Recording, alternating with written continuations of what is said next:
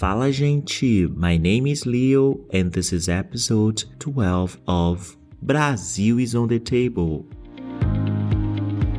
The other day I decided I was going to have Japanese food, comida japonesa. Well, some Japanese restaurants here in Rio serves even French fries, which is funny. I even picture a Japanese person coming here and saying, "That's not Japanese." Is there anything like that in your country?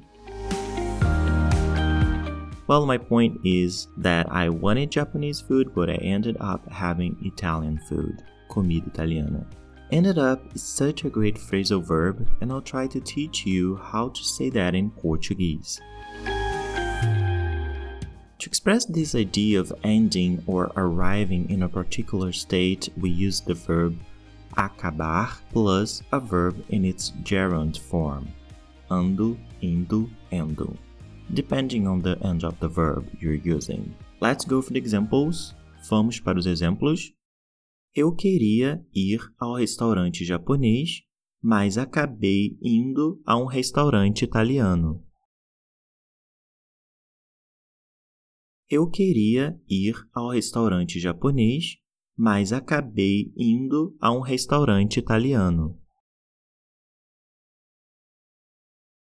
Eu achei que eles iam se apaixonar, mas acabaram se odiando.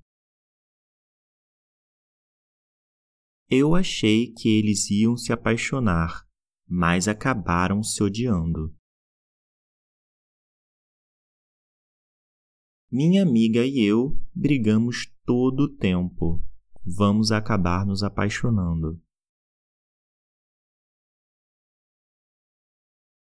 Minha amiga e eu brigamos todo o tempo. Vamos acabar nos apaixonando.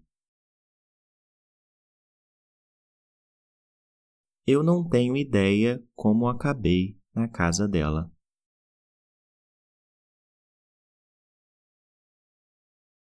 Eu não tenho ideia como acabei na casa dela. Por hoje é só, pessoal. Até a próxima!